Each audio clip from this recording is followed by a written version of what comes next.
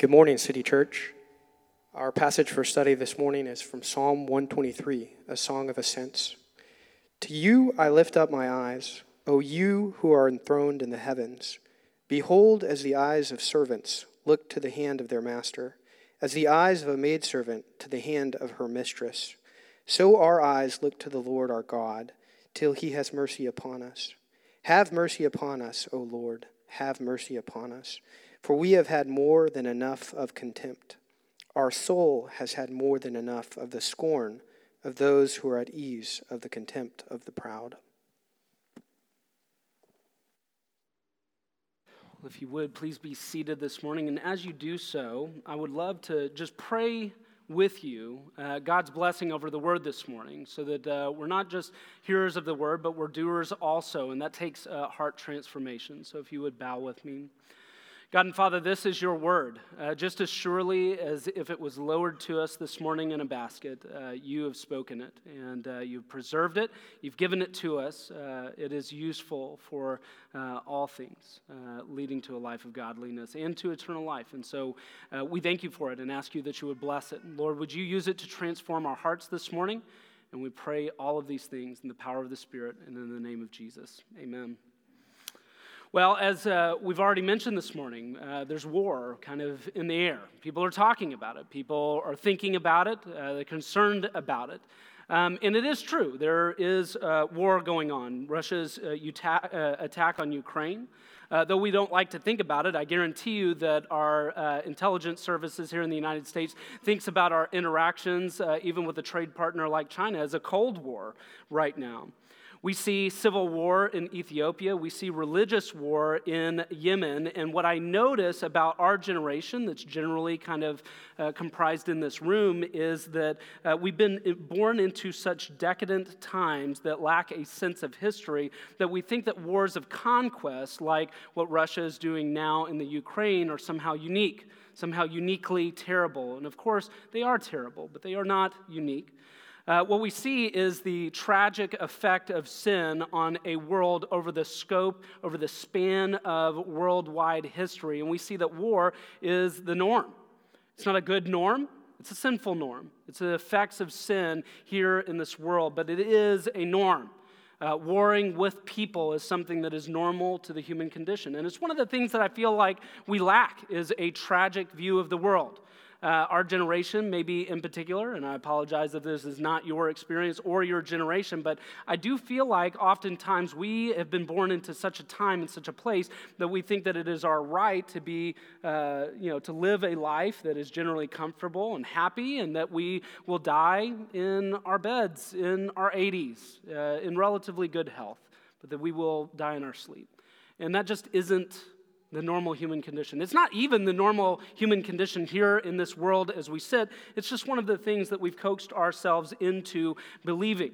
But there is a prerequisite to war, to conquest, to domination, and that is the scorn and contempt of other people, of other image bearers. In order to go to war with them, whether it's a war of words or whether it is a war of warheads, you have to have some level of scorn or contempt for your fellow man, for your fellow image bearer. And it's easy to see when you look at things like Russia's provocations in Ukraine, or between Sunni and Shia tribes in the Middle East. It's maybe even easy to see for us if we look back in history at 1940s Germany. But what about when we talk about other kinds of war, like revolutionary wars? We tend to think of those as like a special kind of category. Those aren't really necessarily an offense towards fellow image bearers. Those are just fighting for your rights. They're revolutionary. So whether it is the American War for Independence, or whether it is the Russian Revolution or the French Revolution, I will tell you, I will presuppose this morning that scorn and contempt work both ways, because in order to go to war with someone, in order to take up arms, in order to take life, you have to have dehumanized another. Now, I'm using very specific words there this morning, okay? In order to take life, you have to have, at some level, dehumanized another image bearer of God. More on that here in just a moment. But as we take it up right now, we look at the American Revolution, and we see that Englishmen taking up arms with each other. As we look at the Russian Revolution, we see these people kill the monarchy that had, of course, used their power to enslave and, literally take people into years of famine, lived in luxury, but then made everybody else live in poverty. Or the French Revolution, a bloody, bloody revolution, a violent revolution, had to have been done in such a way where both sides dehumanized the other. The entire aristocracy was killed by the proletariat, by the middle class, by the poor. Both sides had to have dehumanized the other. And of course, we know that at some level, we have to understand that pride and power dehumanizes and disenfranchises. So if you're high and lofty with pride and power, you have to dehumanize and disenfranchise those that are below you. But we don't often like to think, especially in Revolutionary War, that the other side has to do the same thing, that the poor proletariat has to seek vengeance and vindication for their plight, for their station in life. But we tend to, especially as Americans, value one of those over the other. But at some level, in order to do that, you have to dehumanize, devalue human life. And of course, that has application for us in our society today. You might have heard people, I think, uncarefully refer to what we're experiencing now in the United States, the restlessness in our society as an impending or maybe even cold civil war. You may have heard people talk about it in that kind of way. And of course, we know and understand that there is some kind of culture war afoot right now. And what we see is that much like those revolutionary wars, that people, cross-cultural classes, are showing scorn and contempt for one another. You might be like, what does this have to do with anything? Show me where that's true in our society. It's true everywhere. It doesn't matter if you were a Bernie bro that was showing contempt and scorn towards the 1%. It doesn't matter if you were a Trump flag-waving conservative person saying, hey, I feel disenfranchised by the elite. It doesn't matter who you are. We can see in our culture right now a dehumanization of other image bearers of God in the way that we talk about one another, in the way that we think about our society, in the way that we advance social cohesion or non-social cohesion. There is a devaluing of other people. Are there people in our society that maybe even you this morning think that person is lesser?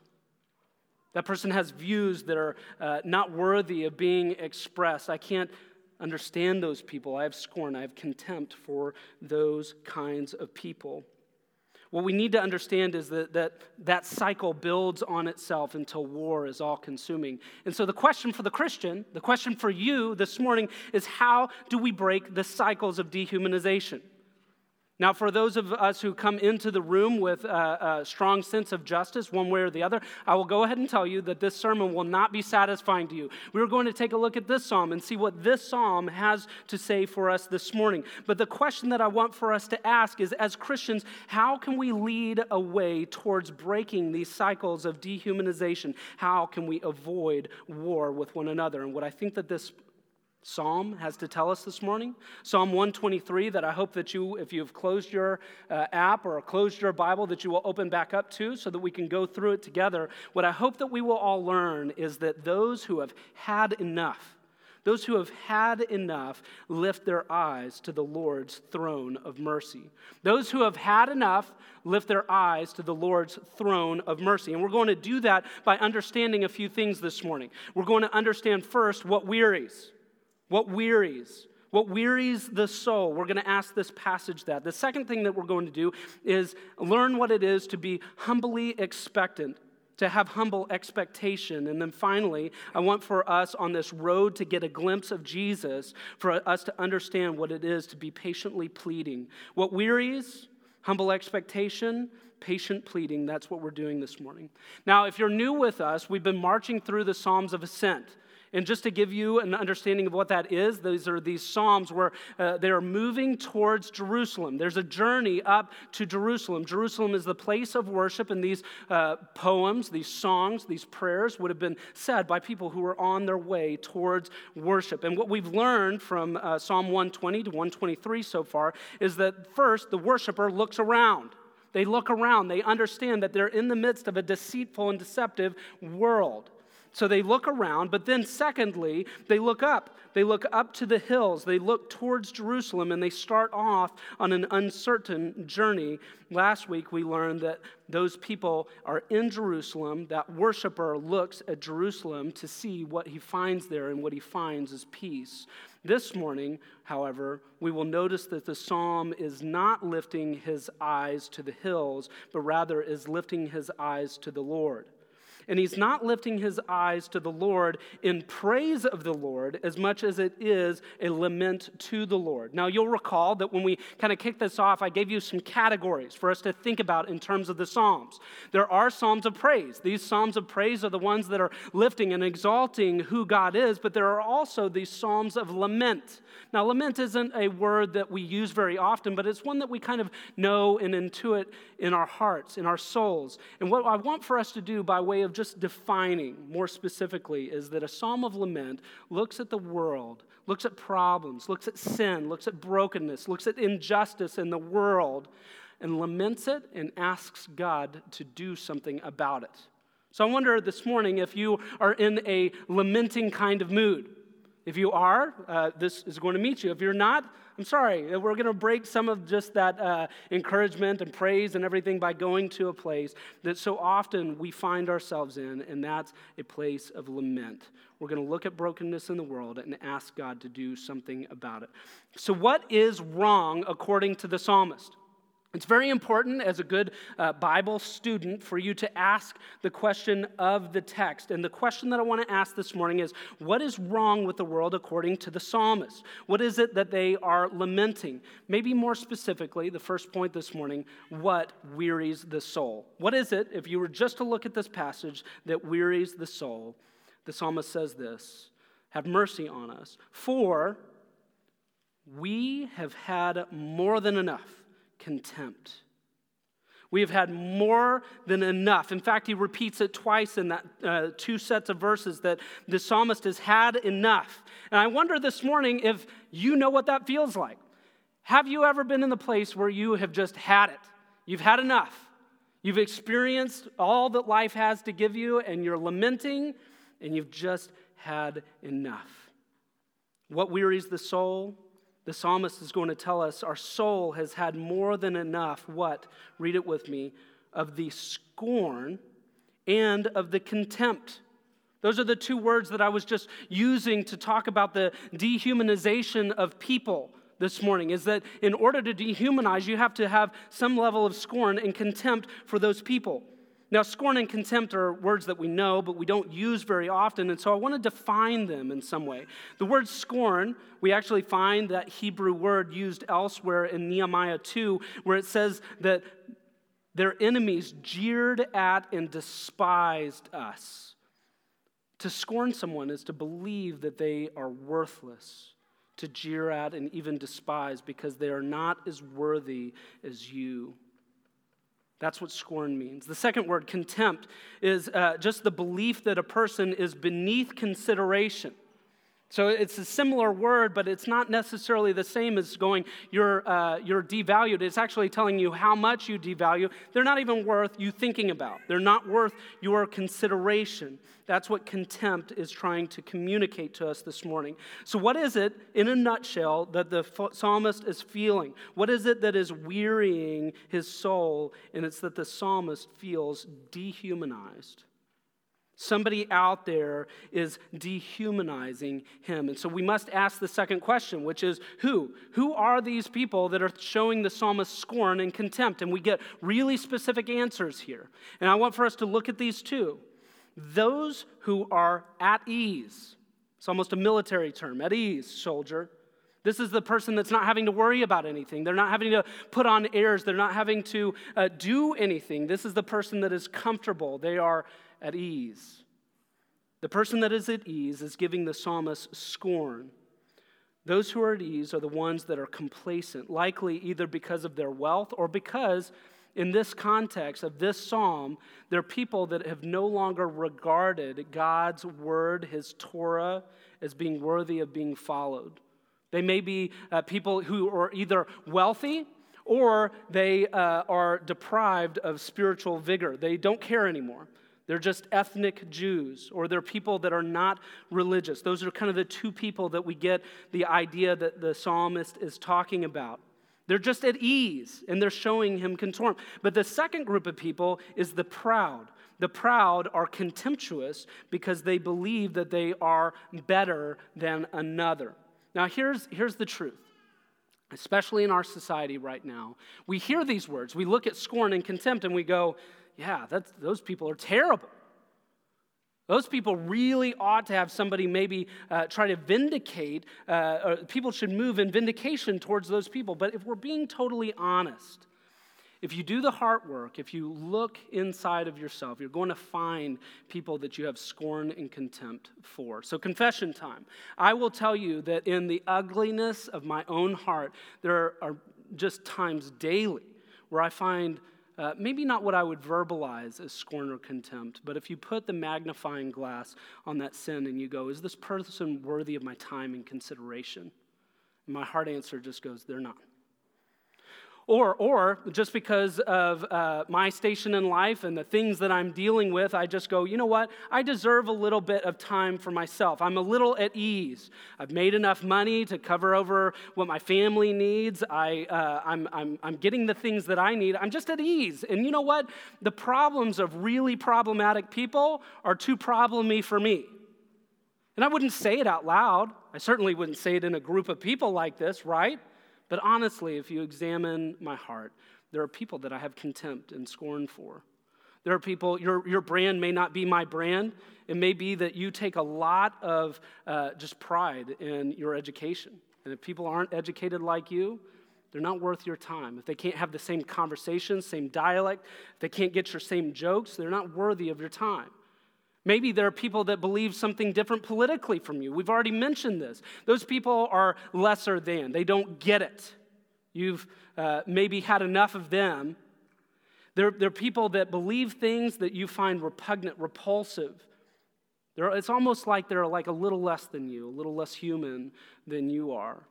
The truth, if we really examine it, is that all of us at some level have scorn and contempt for others. There is a place in the human heart that looks to dehumanize. I see this from my kids. My kids come home and they talk about kids that are bullying other kids that they're bullying or being bullied by. It might be subtle, it might be overt, but like even our little kids know what it is to have scorn and contempt for one another. Even our toddlers, you have that toy, I want that toy, I'm going to have that toy. Adults aren't that much better. We have scorn and contempt for other people that look different than us, speak differently than us, that value different things, live in different locations than us. And if we're willing to say that it's repulsive and repugnant in others that are elevated above us, we have to be willing to do the heart work of saying it's repulsive and repugnant when we find it in our own hearts. So who are these people? They are people that are at ease and they are prideful. And the psalmist, exasperated, says, I've had enough of them. I've had enough of their haughty hubris. I'm done with them. Okay? So that's what he's expressing. It's just a real expression that we're getting from the psalmist this morning. And I wonder if you feel it. Maybe not from anyone in particular, but generally speaking from other people in our society. Maybe you've had it with the elites. Maybe you've had it with other people that are a part of your school. Maybe you've had it with someone else, whoever it is. I'm asking you to consider that this morning. Do you feel this? I want to read just for a moment so that I can actually focus some of our time on Jesus. Isaiah 53. Where we find that Jesus is the one who has been scorned and has been contemptible in the eyes of others. Isaiah 53, if you'd read with me.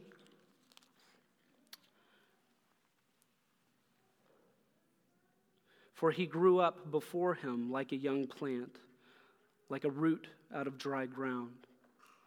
For he had no form or majesty that we should look at him, and no beauty that we should desire him. He was despised and rejected by men, a man of sorrows and acquainted with grief, as one from whom men hide their faces. He was despised, and we esteemed him not. Does Jesus, the one whom this was foretold about, does he understand what it is to receive scorn and contempt? The answer this morning is that you have a Savior who has experienced that. If you've had enough, if you've felt the oppression of the scorn or contempt of others, I want you to know this sweet truth, and that is that Jesus has been right there with you. He's experienced what you've experienced. He's experienced the scorn and the contempt of humanity, and we together can identify with him. So what we learn here is that those who have had enough scorn and contempt have a choice. Okay, so you could just read that first passage and you could either use it to tear down something else, institutions, people. You could self-justify and say, hey, it's okay that I've had enough. I'm just going to say it like the psalmist says it. Or on the other side of it, you can not say that. You can say, I identify with this and I'm going to get depressed and lowly. You can either choose to look up at those who look down at you and try to tear them down, or you can look down on yourself and try to tear yourself down. And here's the question that I want for us to answer. Those who have had enough scorn and contempt, where should they look? And that's the second point this morning. It's they should look with humble expectation at the Lord. Verse 1. We look to the Lord. We look to the Lord. Read it with me. To you I lift up my eyes, O you who are enthroned in heavens. Behold, as the eyes of servants look to the hand of their master, as the eyes of a maidservant to the hands of their mistress, so our eyes look to the Lord our God, till he has mercy upon us. So what we learn is that we are to look to the Lord to break this cycle of dehumanization. We look to the Lord to break cycles of dehumanization. Now that's completely different than these revolutionaries that are out there. If you looked at France before and during the French Revolution, you had this aristocracy, this monarchy that was looking down on all of the people, taxing them into oblivion. It didn't matter that they didn't have enough food to feed themselves. They kept on having all of these elaborate parties and building gigantic chateaus and encrusting everything in gold and eating the finest food, all while people were starving. They looked down on them. But here's the key. The French people rose up in a violent rebellion. And they didn't just dethrone and defrock those people that were oppressing them.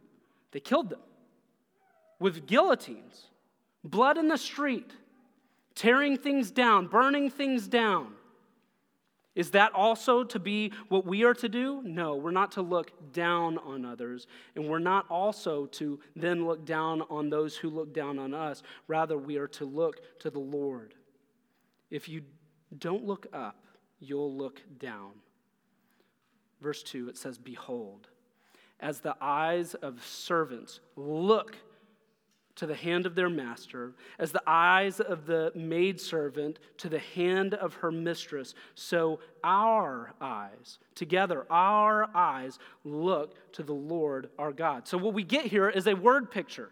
We get this exclamation, I look to you, O Lord, and then we get this picture of what we're looking for, what we're looking at. And what we get is this servant who's looking to the hand of the master, this maid servant who's looking to the hand of her mistress, and what they're doing is they're paying attention to the hand of authority rather than inattentively elsewhere in the room. We anticipate the direction, we anticipate the approval, we anticipate the gifts of the master, the merciful master, our Lord, our God. Mark 6 says this, All of the people of Bethlehem who would have known, in the Galilee, who would have known who Jesus was, who knew that he was a carpenter's son. There was nothing, again, majestic about him. They knew nothing about him. And here he comes along preaching the kingdom, saying, repent and have faith in me. He comes back and everybody goes, who is this person? And then they say something really specific about his hands. How are such mighty works done by his hands? What we need to know is that we need to look to the hand of our master, the hands that did mighty works, that accomplished not just miracles, but the miracle of resurrection, the miracle of bringing you into eternal life. How do we respond when we are fed up? We look to the hand, the mighty hands of our master. But what we get is a paradox. What we get is a paradox here. If you want out of your humiliation, you must be humble. Do you get that? What this passage could tell us is that if you've had enough of the people that are above you and proud, just go behead them. Get to it. But it doesn't say that at all. It says for us to look up at our Lord Jesus. What we get is this beautiful word that in order to get out of your humiliation, you must be humble. You must look up. You must look to the hand of the Lord. If you look instead to scornful and contemptuous people, if you want vengeance for the villainy, if you want the possessions of the proud, you will have neither. You will then look down on them as they look down on you, and neither of you will look up to the Lord. This is the key for the Christian to know and understand how we are to break this cycle of dehumanization. Now, clearly, our culture is obsessed. It's obsessed with class and clout. But it's not just our culture, it's every culture. You can go to a tribe in the middle of nowhere, and there will be things that promote and power and prestige a person. There will be things that lift some up above other people. You can go to the biggest, grandest civilizations of humanity and find things that were built to exalt people. We're obsessed with it. But here's the key, too. We also lament it. We celebrate celebrity and despise it at the same time. We idolize the wealthy and hate them for it in the same moment. Many are wanting to tear down the institutions that protect such people, to take away the riches of those and to redistribute it. Ironically, moreover, we ourselves, people, feel depressed. We feel self-contempt. So it's not just the contempt of the people that are above us. We actually feel self-contempt because we have so clearly obsessed about class and culture and wealth. We have self-contempt for falling short of big and unrealistic dreams. I wonder how much this is true of how many people in this congregation. You grew up in a more than likely a generation that wanted celebrity and wanted wealth and wanted comfort almost more than anything else. And what you found in adulthood is that doesn't come to very many people. It's really hard. So I wonder if you actually have something in your heart that's more than just a midlife crisis. We're not quite there yet for most of us. But it's just this self-contempt. I didn't arrive at my dreams. I strived to go and do big things, and I fell short. And for some of us, there's just a depression on, is this really what life is supposed to be like? Every dollar unmade, every vacation untaken, every person with more is a further humiliation. And what we have is a cycle of pain in our hearts. It's one for other people that causes us pain, and it's one for ourselves that causes us pain as well. So you've had enough, and you want out. And what I want to tell you, what I want to plead with you, what I think that Psalm 123 is actually asking you to do is to stop looking down on yourself, stop looking down on others, and start looking up at Jesus. I want to read for you a story that is more than likely very familiar to you. It's in Matthew chapter 17. You can join me with me if you want, but it's the Transfiguration. And it has something to teach us about where our eyes should be. And after 6 days, Jesus took with him Peter and James and John, his brother, and led them up a high mountain by themselves. And he was transfigured before them, and his face shone like the sun, and his clothes became white as the light.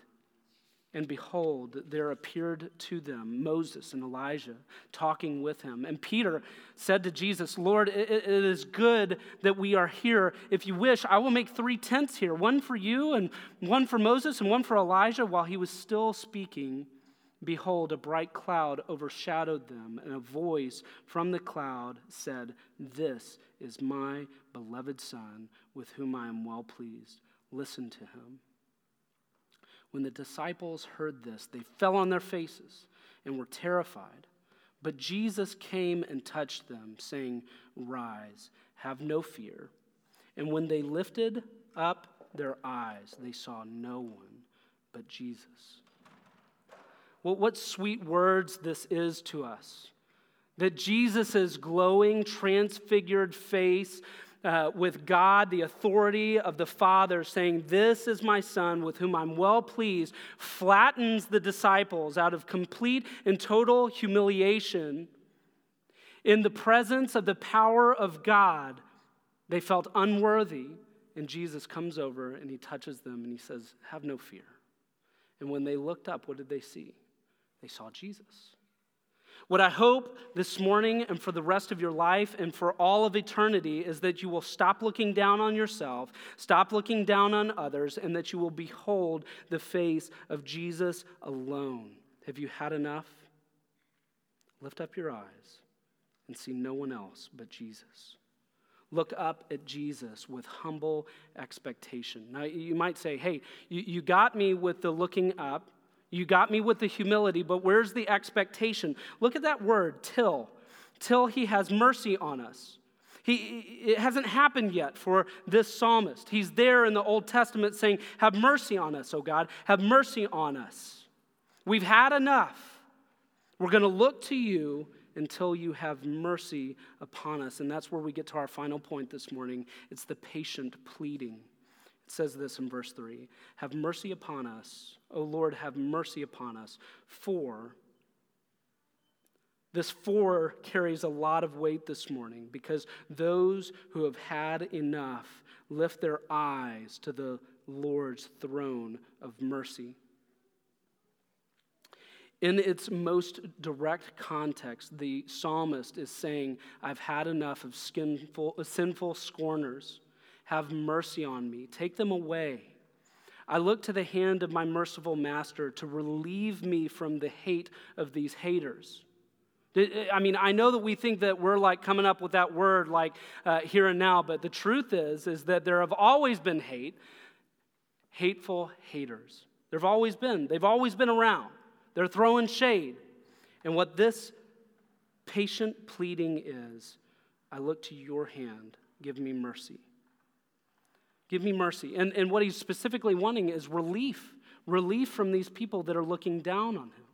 So he's got his eyes in the right place, and he's asking for the right thing. The question is whether or not his pleas of mercy will be heard and answered.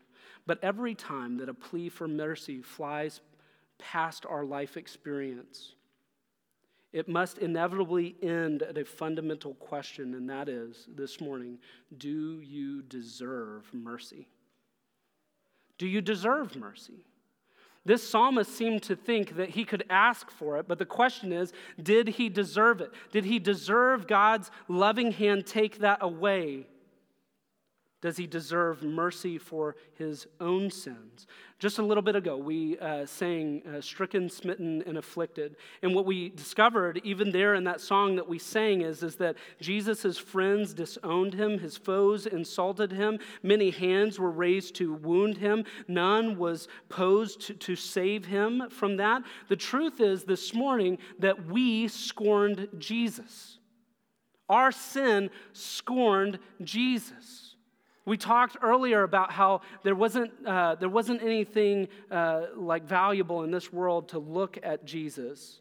But now what we're finding is that we actually sent the scorn of our sin to him on the cross. We scorned our Savior. And here's the gospel. Here's what I want for you to take away in the midst of all of the bad news that you have actually scorned Jesus, is that there on the cross, in the midst of all of our scorn, all of our contempt, what does Jesus plead for? Mercy. Mercy to be relieved from the cross. The Son of Man was there with nails driven through his hand, with bleeding from his brow, mocked and scorned by people, King of the Jews. There was a man there who is literally just deriding him and scorning him. If you can save, if you're really truly the Son of Man, save yourself and save us. He was scorned there. The crowd had gathered there below him to crucify him. Crucify, crucify. And he receives all of this scorn, and the man who most could have pled for mercy, most could have asked God the Father to send angels to remove him from his pain and discomfort, didn't. But he does plead for mercy. Who does he plead for mercy for? He prays mercy on his foes. Father, forgive them. They know not what they do. This psalm of lament sees what's wrong in the world and asks God to do something about it. So God does something about it. Our pleas for mercy are made sure and strong for salvation because Jesus is the master of mercy. I want for us to just think on that for a moment, for us to know and understand that we threw nothing but scorn and contempt at our Savior, and he responded in no other way but loving mercy. John 17, verses 1 through 5 said this: When Jesus had spoken these words, he lifted up his eyes to heaven.